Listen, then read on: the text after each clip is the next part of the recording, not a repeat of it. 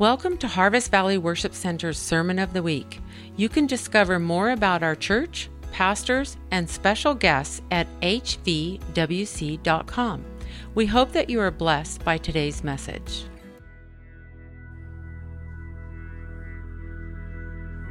It is really wonderful to see all of you here today. I'm super grateful to be here. Harvest Valley Worship Center, we're a refuge for healing. We're a launch pad for transformation. So everything that we do here is hopefully to create an environment where you can encounter the Lord. And one of the big pushes that we have for this year is that we are going to be seeking as a community a daily encounter with God. We need daily encounters with God, not just with some words on a page, but with the Spirit of God that speaks through the word on the page. Amen. I believe very strongly that the season that we're going into, probably as a nation, perhaps just as the church, we are going to need to be fully dependent on the power of God moment by moment in order to see God do what He wants to do. He left you here with purpose, not just to get by, not just to squeak through, even though that many of us believe that that's all we can do. And yet God has a different plan and a different path and a different purpose for us. And I want to be able to provide today a roadmap for seeing God's love, grace, and healing come to this amazing, amazing region that we live in. I mean, I love this place. This is an amazing place to live. It's expensive, but it's an amazing place to live. Right? Like, hello. It is a little pricey. I believe that as the people of God, we are called to actively participate in God's solutions to the problems that are happening around us. Today, the message is experiencing resurrection power, how to bring heaven's solutions to today's problems. How to bring heaven's solutions to today's problems. And most of us, I think we've learned or we believe that change in our life and change around us, maybe you could do something with that EQ because I feel a little warbly in certain spots. Maybe my low end, turn that down a little bit. Thank you. Most of us think that change will come through perhaps a political agenda or a church program or by building strong families or in getting involved in the systems of our world around us and see things change. And listen, let me tell you, all those things are necessary, less low end.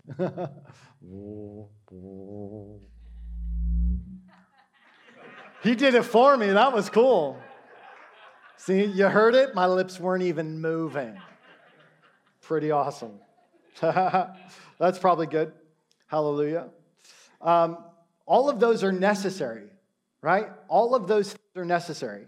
I'm not saying they're not. We need strong families. We need to be involved in every part of this world. And yet when Jesus left, He gave us a plan on how He wanted those things to happen. He rose from the grave to empower us and to give us solutions to the world's problems. And if it's okay, I'd like to start at the very beginning at how we got here, right? Because we got here in this place where God starts off and He creates the world. And it says that, He made it perfectly for mankind. He made it for us. And in that place, He made it so that we could live eternally with Him on this planet. That's wacky, if you think about it. Adam and Eve are set in the garden, and they break their part of the deal to follow God's directions. They didn't trust God, the most trustworthy one, as Dennis mentioned earlier. They did not trust God, and they introduced death, brokenness, fear, shame, and suffering to the world. And we're all living under that. We all have to deal with these effects of sin and that falling short of his goodness and his glory, we have to deal with the effects of that all the time. From that moment on, in fact, they would say he established his plan before creating the earth. But let's just say that from that moment on, God began to reveal in his perfect timing a way for all of humanity, for every single person to come to him, reestablishing his original design for humanity. To be his image bearers, to be made in his image, to live in his image, to be holy, to live in communion with God, to abide with God, to live ultimately residing with God. And ever since sin entered, God was making a way for restoration. Ever since sin entered, God was making a way for restoration. See, earth, we have a problem. We have a problem. And God has been working since the very foundation, since the very beginning, to bring restoration. Now, let me tell you, many followers of Jesus will tell you and that they believe that it is only in heaven that we will see the restoration. Interestingly, Jesus didn't say that. He didn't say that the restoration of mankind was someday off in the distance. In fact, he lived and modeled for his disciples what it meant to be a son of God, what it meant to abide with God right here and right now. In fact, Jesus preached in Matthew 4:17, he says, the kingdom of heaven is at hand. In Matthew 9:35, Jesus went about all the cities and villages, teaching in their synagogues, preaching the gospel of the kingdom, and healing every sickness and every disease among the people. See, Jesus came to seek and to save that which was lost. And that's Luke 19:10. That's why he came, to seek and save that which was lost. So what was lost? Well, the whole thing. The whole thing. Garden. Intimacy that they had. The different systems. Like, let's just look at this. So God plants Adam and Eve in the garden, and then in the garden, he says, I'm going to teach you how to sow and reap. I'm going to teach you how to provide for yourself, and then ultimately, as you grow, as you have offspring, you're going to want to trade some things. You're going to want to have an economy, right? So I'm going to teach you how to cultivate the ground in order to do that. So the garden actually represents an economic system. Okay, so what's really interesting about this is that during the curse in Genesis 3 after the fall, he says, listen, you'll earn your bread. Man, this thing is cutting out a lot. You'll earn your bread by the sweat of your brow. See, God actually intended the economy to be simple and easy. Part of the curse is labor. That you're going to have to fight for your bread. That's part of the curse. You know what else is interesting is that instead of just getting the crop that you sow, you're going to also get thorns and thistles. That's frustrating. Like, I plant grain, I want grain. No, God, sorry, part of the curse is that you're going to have thorns and thistles as part of your grain too. See, it all was lost. I think also like marital relationships are hard, and that was part of the curse too. Like, it was made to be smooth and easy, and actually, there's nowhere prior to the fall where the man was supposed to be above the woman. It's not there. So when we talk about what does a marriage look like when it's redeemed and in Christ, there is a mutual submission and equality, even though you play different roles. We get that. But there's actually a mutual equality and a mutual submission where, listen, this is how it goes in my house. If it doesn't work for her, it doesn't work for me. If it doesn't work for me, it doesn't work for her. We both hold a trump card. We both hold one. There's no 51% scripture. It ain't there. Just saying. Listen, all of this came out of the fall, the struggle, the battle, the fight for dominance, the fight to have power and to have control, and all of that came out of the fall. It was not intended for us. And in fact, Jesus came so that we could be outside of that system. Amen. Hallelujah. Praise the Lord. Bless his name. All right. See, everything lost. And since Jesus came to seek and to save that which was lost, a few things needed to take place in order for the finding and the saving to happen. A few things had to happen. So first, let me just explain this because it can be a little confusing for people. God is a just God. The pain and evil that came into the world by the fall, it had to be judged because it is not his. With that, a price had to be paid in order for those things that were broken to be made right before God. Before Jesus, the price of sin was paid by every person in their flesh. And then at some point, God said, you can sacrifice an animal. Instead of it being on you, I'll put it on a substitution.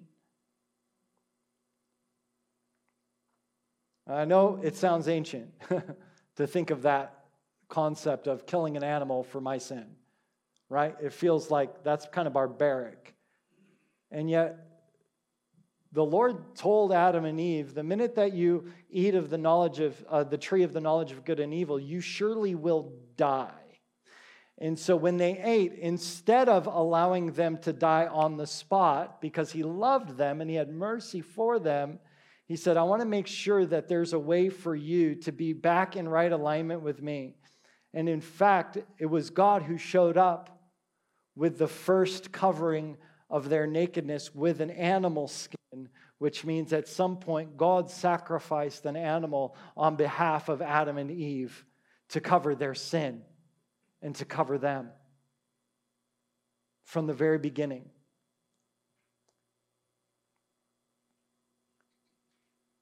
To this day, those that do not know Jesus are paying the price for their own sins.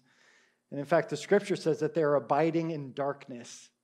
If you don't know Jesus, it says that you're abiding in darkness because the consequences of sin have not yet been taken.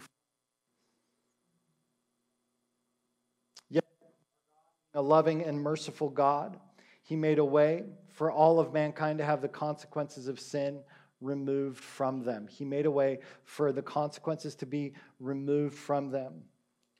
God sent Jesus to be a substitute for us, to pay the price on our behalf. And before, if the substitute was an animal, like you would have a moment where you could be right, and then the minute you got it wrong again, you'd have to sacrifice again.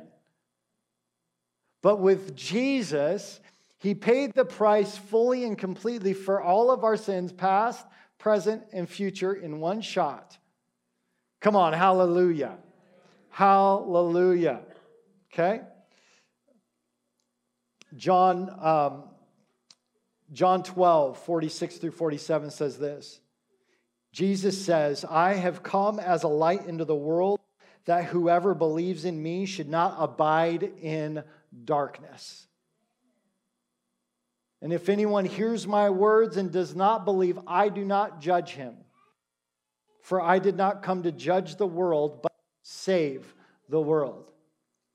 Goes on to say, listen, you're already judged because you're already born into this condition of sin. You're already judged. I didn't come to judge. I came to save. Does that make sense? Jesus is heaven's solutions for today's problems. He came to seek and to save that which was lost. Jesus left his followers here with a purpose: to solve the problems of this world. That sounds big, but I'm just telling you, that's why you're here. Of course, I know lots of Christians that don't solve the world's problems, much less their own. Right? So this isn't a guarantee that now that I'm a Christian, I can solve all the problems in the world. That's not what I'm saying. I am of the camp, though, that believes that we should be partnering with the power of God to solve the world's problems. And some of the problems that we have to deal with today it's pretty amazing. And like I tell Mika, sometimes we're like kind of blown away by a new situation. I'm like, hey, there's nothing new under the sun. This has happened in previous generations. This has happened in previous nations. Like we've seen these crazy things happening. But I just sat down. I said, well, I wonder if I could make a decent list of the world's problems. It went a while. But I'll give you a brief little sample here. Drug addiction, sexual abuse, domestic violence, alcoholism, pornography, child predators, corporate grooming, human trafficking, suicide, gender and sexual confusion, relativism, government corruption, laziness, victimhood mindset, spiritual abuse, political spirit of judgment, hopelessness, fear, dread, terror, shame, self-hatred, greed, selfishness, and pride. That's a start. You know what these are? These are loss. All of these are considered loss. They're loss.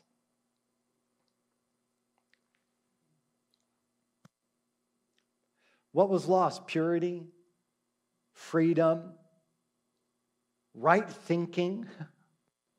Like, Lord, help us, right thinking. God's justice was lost. Like, we don't see that at play in the world. We see a different form of justice being played out. Courage, hope, humility, strength. We can go on. All of that was lost. And let me just tell you this. All that was lost can be found.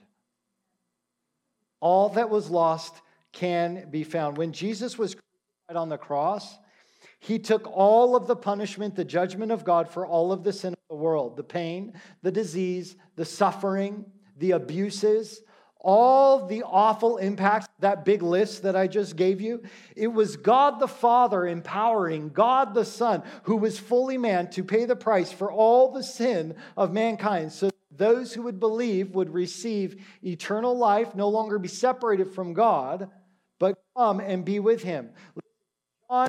John 1:12 through 13 says, but as many as received him, to them he gave the right to become children of God, to those who believe in his name, but who were born not of blood, nor of the will of the flesh, nor of the will of, but of God. It was God's will that you would be born of the Spirit. And we know that John 3:16, a classic verse, God so loved the world that he gave his only begotten Son, that whoever believes in him should not perish, but have everlasting life. See, Jesus didn't just die for our sins. And praise God, he died for our sins. But he came for the whole enchilada.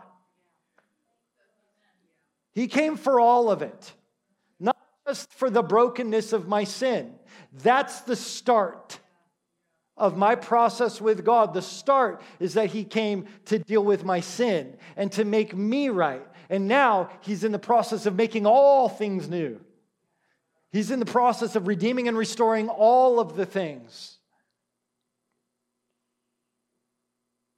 Because of his sinless life as a man, Jesus was given power over death and he rose from the grave. And this is what we celebrate today. Restoration is the fruit of resurrection. Jesus' resurrection from the dead made a way for actual restoration to happen. If he had just died, great. Thank you, Jesus. But because he defeated death and he defeated the power of sin, now everything can be restored. You can tell I am not a 5-point tulip Calvinist. Just saying, I'm not. I do not believe that the atonement of Jesus is limited. Okay, that's the L in the tulip, the 5 points of Calvinism, right? Maiden points. The L says limited atonement. I don't believe that it's limited to just a chosen few people. And I also, because it's God's will that none should perish, but that all should come to repentance. Is God schizophrenic? Does he talk out of both sides of his mouth at the same time? No, he doesn't. God's atonement is not limited. It can extend to every single area of your life that you need atonement for. For every sin that you've ever committed, He is here to make it right for you. For every area of this world where brokenness is ruling and reigning, He sent us to establish His kingdom in that place. It is not limited. Hallelujah. Let me just say this. Notably, the resurrection is the most proven event in world history. You go, well, I never heard that. Well, of course you didn't, because that would require accountability. Because it's true. From eyewitness testimony to, if you're going to take a historical perspective on an event that happened in history, there is no single event more proven to have happened than the resurrection of Jesus. There is more proof about the resurrection of Jesus than any other event in ancient history. I'm not here to go into, but if you want some resources, come get me. If you want to find proof, you will. The cross and the resurrection of Jesus did something that no other religion can claim, that no other belief system can satisfy. It removed the separation from God. God is no longer distant from us. He is right here with us. He is in the room. There is a complete forgiveness for every sin, every failure, every miss. There is complete forgiveness. Not partial, complete forgiveness for you. Not only is there forgiveness, but He gives you the power to overcome sin. The desire to do bad, He gives you the ability to overcome that. He gives you the power to live a full life with joy and peace. He also gave us access to know Him intimately, to know Him again. He gave back the ability to live with God. The cross and the resurrection allowed for all things to be restored. And here's the best part: you did nothing to earn it. You deserve it. It's a free gift. And it's not based on your performance. It's not based on your... Now, I got to use a different microphone. Sorry. Just one?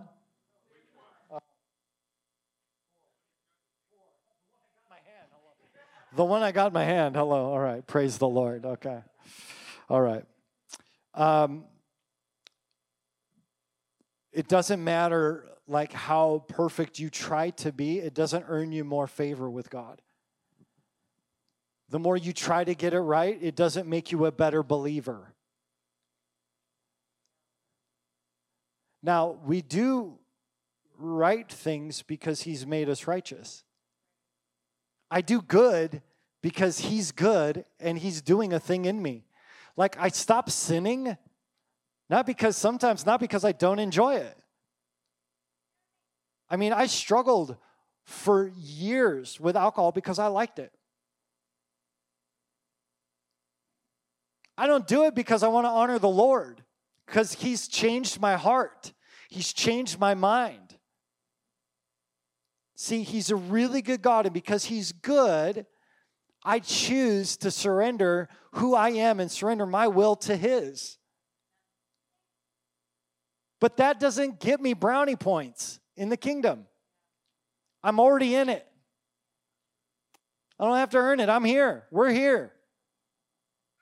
We learn to live from that place. Amen? Resurrection power is a free gift to all who believe. Resurrection power is a free gift to all who believe. And this is knowing that God's power in our lives, it is a free gift. It causes us to overflow with gratitude and to walk with God to do His will in our lives. It causes us to walk with God and to do His will in our lives.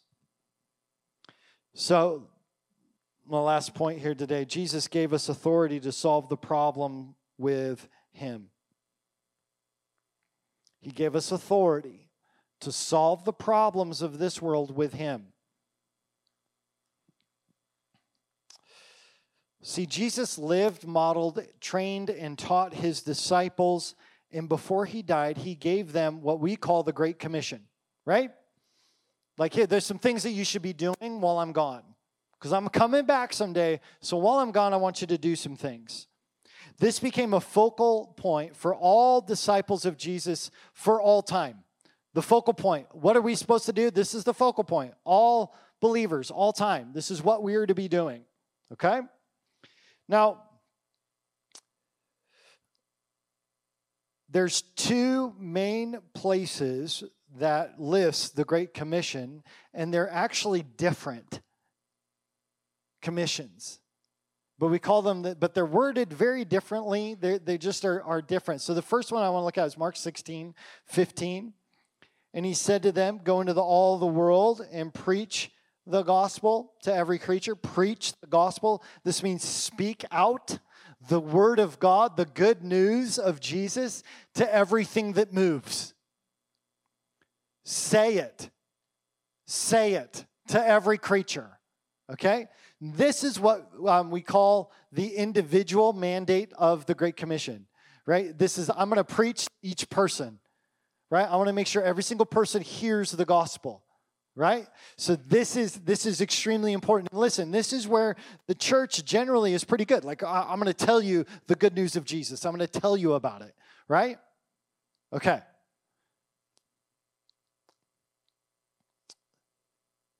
Listen, this is beautiful to have this individual mandate, and it is so important because we know that Jesus came for every single person that is in this room today. You've heard the good news this morning. Jesus came to seek and to save that which was lost. In every area of your life that has been lost, God wants to restore something back to you that was lost. The area of your life where you feel deep shame, God wants to restore you out of that shame and give you glory. In fact, the Bible says that he'll take your shame and give you double honor. But that comes through the work of Jesus. So, he came to rescue you. He came to give you a future and a hope. He came to give you his peace in your life. But the second commission is just worded a little differently. And this is the one in Matthew 28:19. It says, go therefore and make disciples of all nations. Right? And this is what we call the corporate mandate. Preach the gospel to every creature, individuals. Right? But here, disciple the nations, that's a corporate mandate. It's a bigger thing. And notice it doesn't say make disciples in all the nations. It makes disciples of the nations. Of all the nations. And the Greek word for nations here is ethna. And people separated by a tribe. People separated by language. People that are separated by territory and by culture. Right? These different ethnic groups, that's where we would get the word ethnic or ethnicity from. These different groups that are separated for different reasons. He says, make disciples of those groups of people. This is about what makes a people a people. The idea of a nation, it involves commerce. It involves government. It involves education. It involves media, faith, and family, right? All of these structures that are unique to this nation. And let me tell you, you are camped out, sent, and living in your ethna. This little region here of North Idaho is yours. Even though we come from all different backgrounds, some of us moved from California, some of us moved from Oregon or Washington. Some of us moved from Montana or Wyoming, wherever you're from, right? The reality is that you're here because God has called you to disciple this region.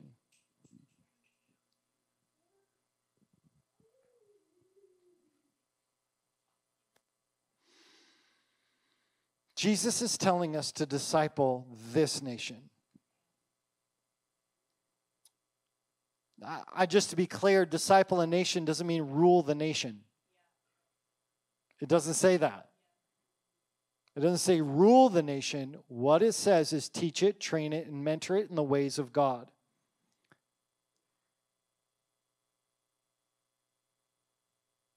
There's a really cool teaching on how to baptize a nation.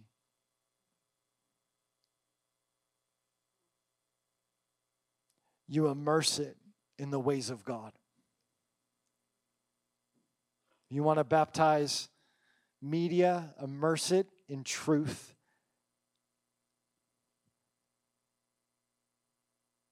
And hope. Because truth and hope is the opposite of what the media gives you. Fear and deception is a demonic stronghold over media. We see it, right? You want to disciple education, you have to remove humanism. You got to remove humanism. Thank you, sweetie. You have to remove humanism. Because humanism is the demonic stronghold over the education system that says that the ways of man and the thoughts of man are greater than the ways and the thoughts of God. Right? So there's these ways that we can actually disciple nations that we are called into. I love that the corporate mandate to disciple the nations was actually preceded by a statement. It says, all authority has been given to me in heaven and on earth. Go therefore. Jesus says, listen, all authority has been given to me, therefore go. God empowers us as a direct result of the cross and the resurrection because he rose from the dead. He has all the power over the enemy and all authority in the earth. Amen. Hallelujah. He has all authority. And then he tells you to go. Make disciples of all the nations. Remember that list of problems I talked about earlier? Listen, Jesus came to see each one of those areas made right, healed, and restored. Here's the thing. It starts individually in you. That you be restored to God. Where you experience his love, his freedom, and his power, and then we carry that to others. We carry it to the areas of this world that are lost and broken. Jesus asked the disciples, who do you say that I am? And they say, well, you're this and you're that. And Peter, which is Peter's job is to just blurt things out. And so he says, well, you're the Christ. You're the Son of the living God. And he goes, blessed are you, Simon Bar-Jonah. For this was not revealed to you by man. This was revealed to you by my Father.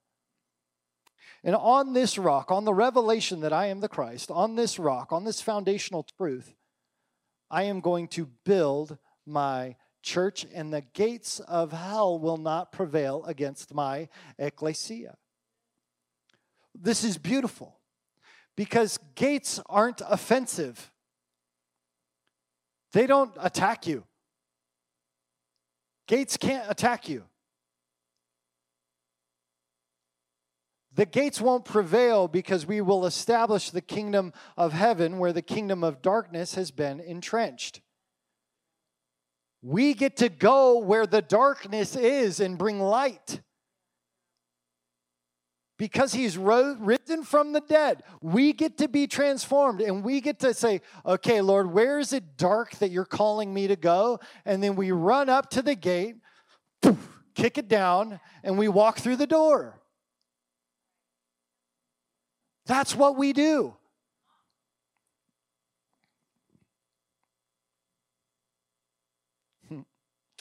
The devil has been defeated.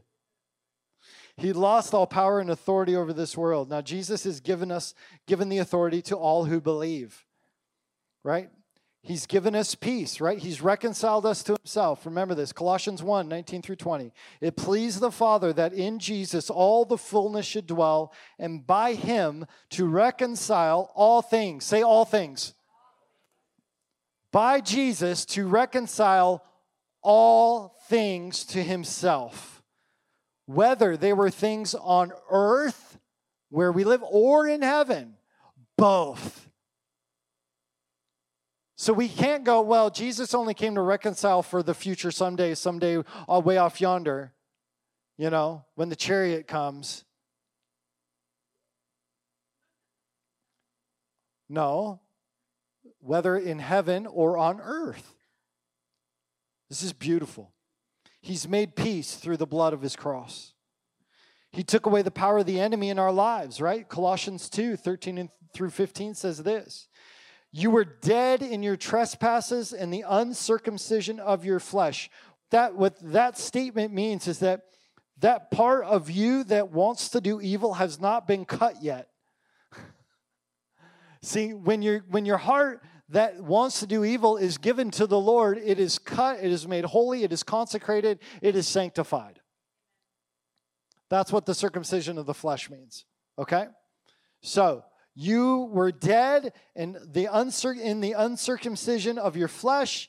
He has made alive together with him, having forgiven you all trespasses, having wiped out the handwriting of requirements that was against you, which was contrary to our teachings. And he has taken it out of the way, having nailed it to the cross. Having disarmed principalities and powers, he made a public spectacle of them, triumphing over them in it. He made a public spectacle of all of the power of the devil at the resurrection. And that's what we get to live in. Lastly, he empowers us to bring his love and healing to the world around us. We know 2 Corinthians 5:17 well. Most Christians know that one fairly well. If anyone is in Christ, he's a new creation. Therefore, old things have passed away, and behold, all things have become new. Amen, hallelujah. I am glad to be a new creation. Because I have to come, what's funny about being a new creation? Having all things new? I have to remind myself of that all the time. And I got to come back to the Father and say, listen, that felt really old. That felt like an old thing. I don't like that thing. I'm coming back to you because I want to live in your newness. Amen? Come on, we all fight in this battle.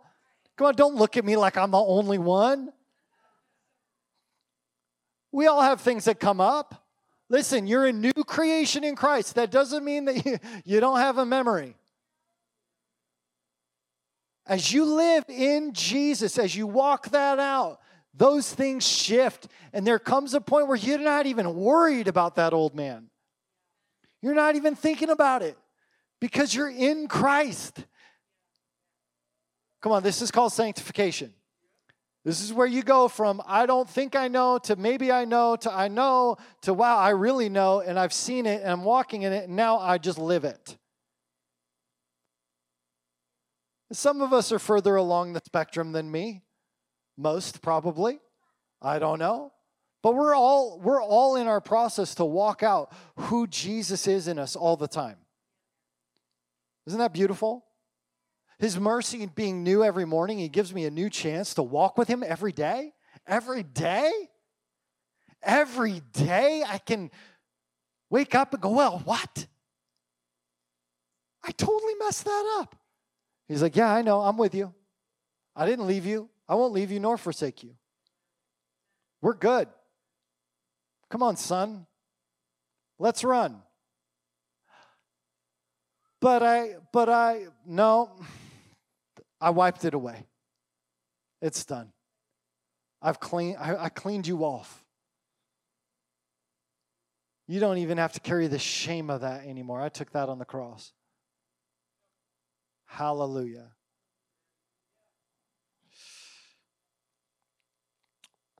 Following 2 Corinthians 5:17, it says this. Now all things are of God who has reconciled us to himself through Jesus Christ and has given us the ministry of reconciliation. That is, that God was in Christ reconciling the world to himself. He could have said he was reconciling individuals. He could have said he was reconciling some souls. He could have said he was reconciling the frozen chosen. He could have said a lot of things here. No, he says, I'm reconciling the entire world to himself. And he's given us the ministry of reconciliation. Because what? He's not going to impute their trespasses against them. He's not going to hold them to their trespasses. And he's given us the word of reconciliation.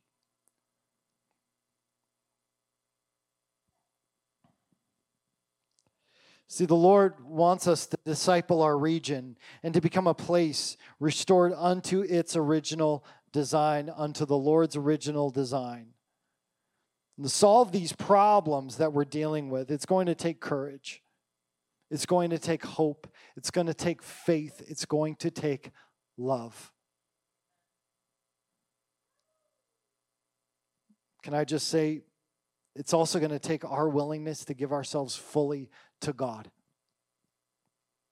Because if we're still fighting for our own ends, if we're still fighting with God over what I want, we will not see this region transformed. There is a call for us in this season to lay everything down at the feet of Jesus and to receive your identity as a son of God so you can go change the world. Not just to make your life a little more peaceful. It might not be that much more peaceful. Your eyes will be open to the spiritual battles that are around you. Your eyes will be open to the pain and the heartache. That is not easy and it is not fun. And it causes you to cry out to the Father of lights to shine his light into the darkness. And then he'll whisper in your ear, well, you should go do that. But I thought I could just pray. And he says, no.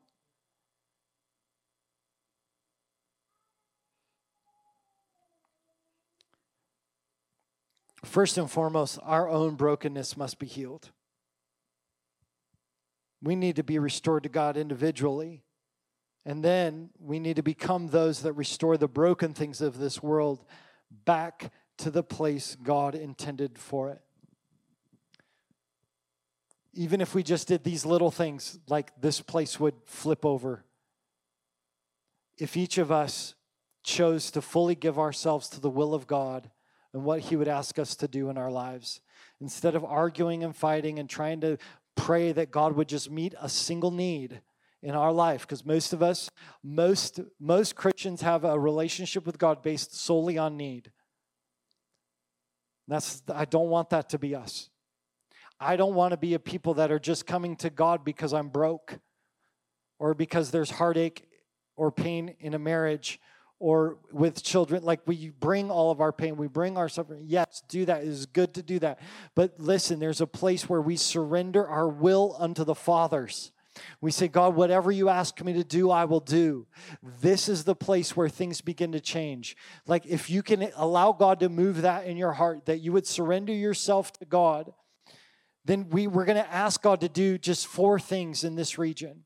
If we do these 4 things, if we just can go after these 4 things, we will see a dramatic change in this region. We will see God move like he's never moved before. We will see hearts open to the gospel like they've never been open to before. Can we pray that God would make families whole again? That the brokenness of families would come back and be restored. That marriages would be restored. That sons and daughters would be restored to fathers and mothers.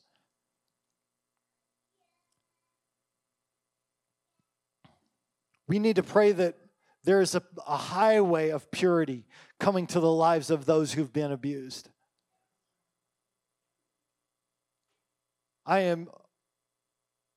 I get shocked at the level of abuse that happens in this region. And it's not talked about because families are really good at shutting it up. But those who've been abused, they need a highway to holiness. They need a place where they can be healed and set free from that abuse and trauma that they've received and experienced. There does need to be a righteous justice in this place. Part of that righteous justice of God is that those who've been abused can get their purity back. We need it. We need fresh hope to come to the oppressed and the depressed in this region. I think a lot of, when Pastor Tracy was here one time, we were sitting in the parking lot at Super One Foods after a service. He's a friend of ours in Seattle. And we're sitting there and he goes, hey, you know what's interesting, Chris? I'm like, what? He goes, every single guy I've seen walk out of here has a 12-pack. And I said, oh, yeah. Yeah, I guess so. He goes, they don't know what to do with their emotions. And they've locked themselves up, so the only time they can say what's on their mind is after they've had a couple.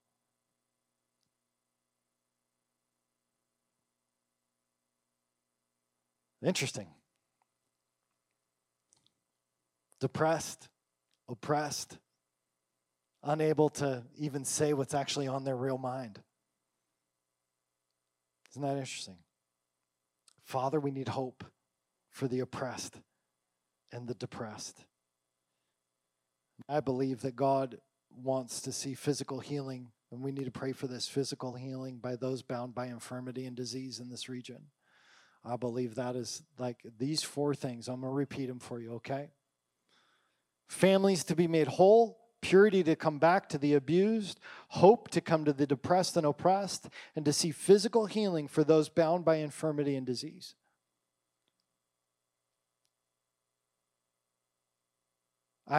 We have some core verses that have shaped this ministry, and one of them is Isaiah 58:12, and I want to share that with you. It says, those from among you shall build the old waste places.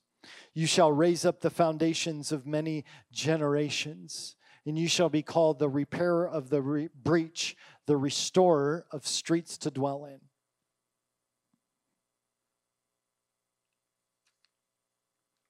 Jesus rose from the dead in order to empower us to do that. We're grateful for eternal life.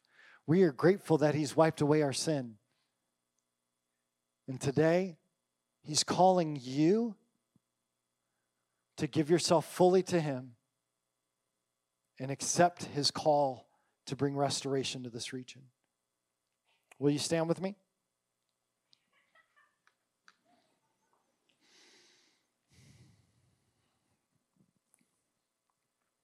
Heavenly Father, we thank you and we praise you that you are here, that you are abundantly moving. I thank you, God, that you are awakening deep things within us this morning. God, I thank you that we aren't called here just to get by. We are not sent here just to try and get along with Jesus for the rest of our lives. But Father, you sent Jesus to bring restoration to the world, to bring hope to the hopeless, to bring freedom to those who've been held captive.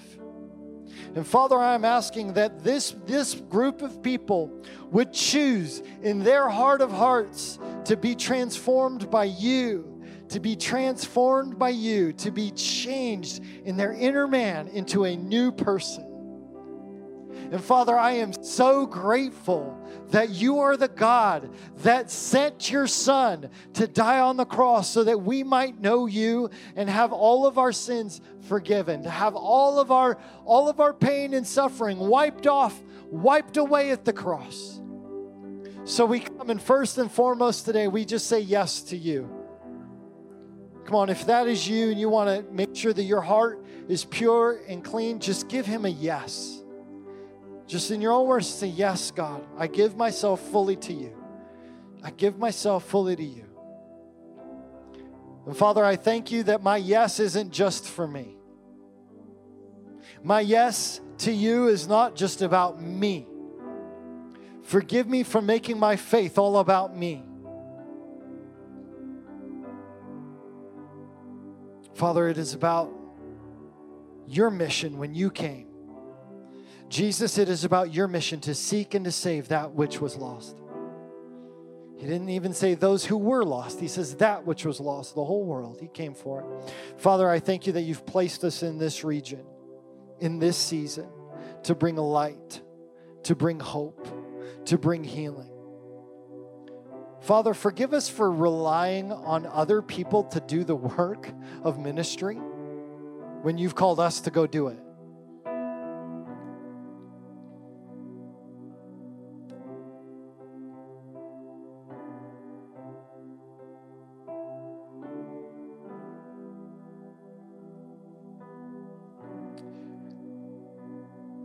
I feel like some of you need to begin to pray about who is the man of peace in your life.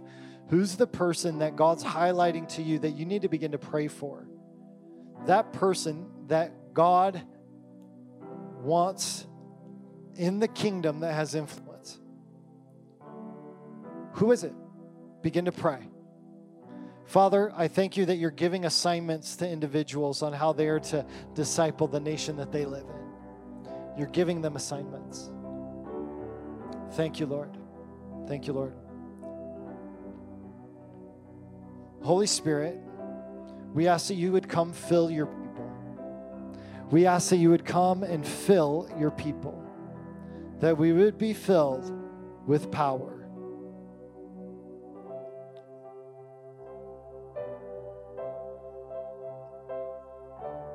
I feel like there may be some people here this morning that said yes to the Lord just a moment ago for the first time.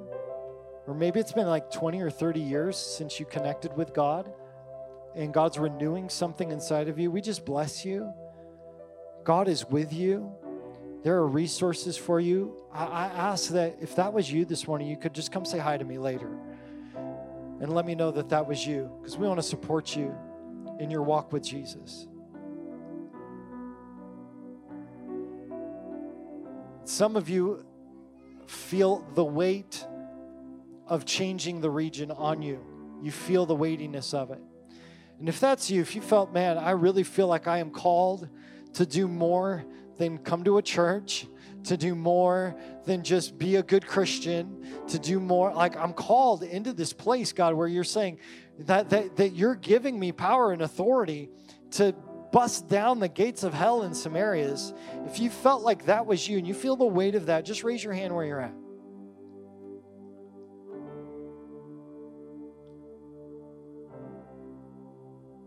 I commission each of you with your hand raised. I just commission you to change the region. I feel like God's telling you, take the bull by the horns. Quit staring at it. Go do it. The Lord is with you. The Lord is with you. He will not leave you nor forsake you.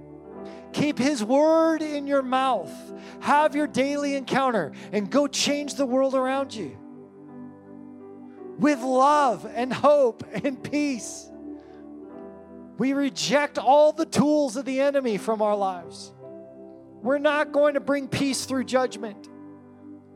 Hallelujah. Thank you, Lord. Yeah, you're released to go and do and build and go after the thing that God puts on your heart. Get some people around you to help you. Come talk to me if you need a strategy. Let's do it. Thank you, Lord. Father, we thank you that this morning, this day that we celebrate your resurrection,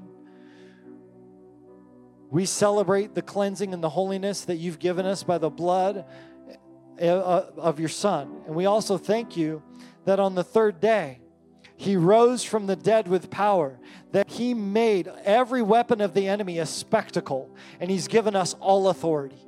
And we thank you, God. We take the authority that you've given us, and we say yes to do the things that you've called us to do today. In Jesus' name, amen. Amen. Come on, will you give God praise this morning? Hallelujah. Thank you for joining us today. Harvest Valley Worship Center is called to be a refuge for healing and a launch pad for transformation. If this message impacted you today, please let us know in a comment, or you can email us at media@hvwc.com. Thank you for joining us, and we look forward to connecting with you.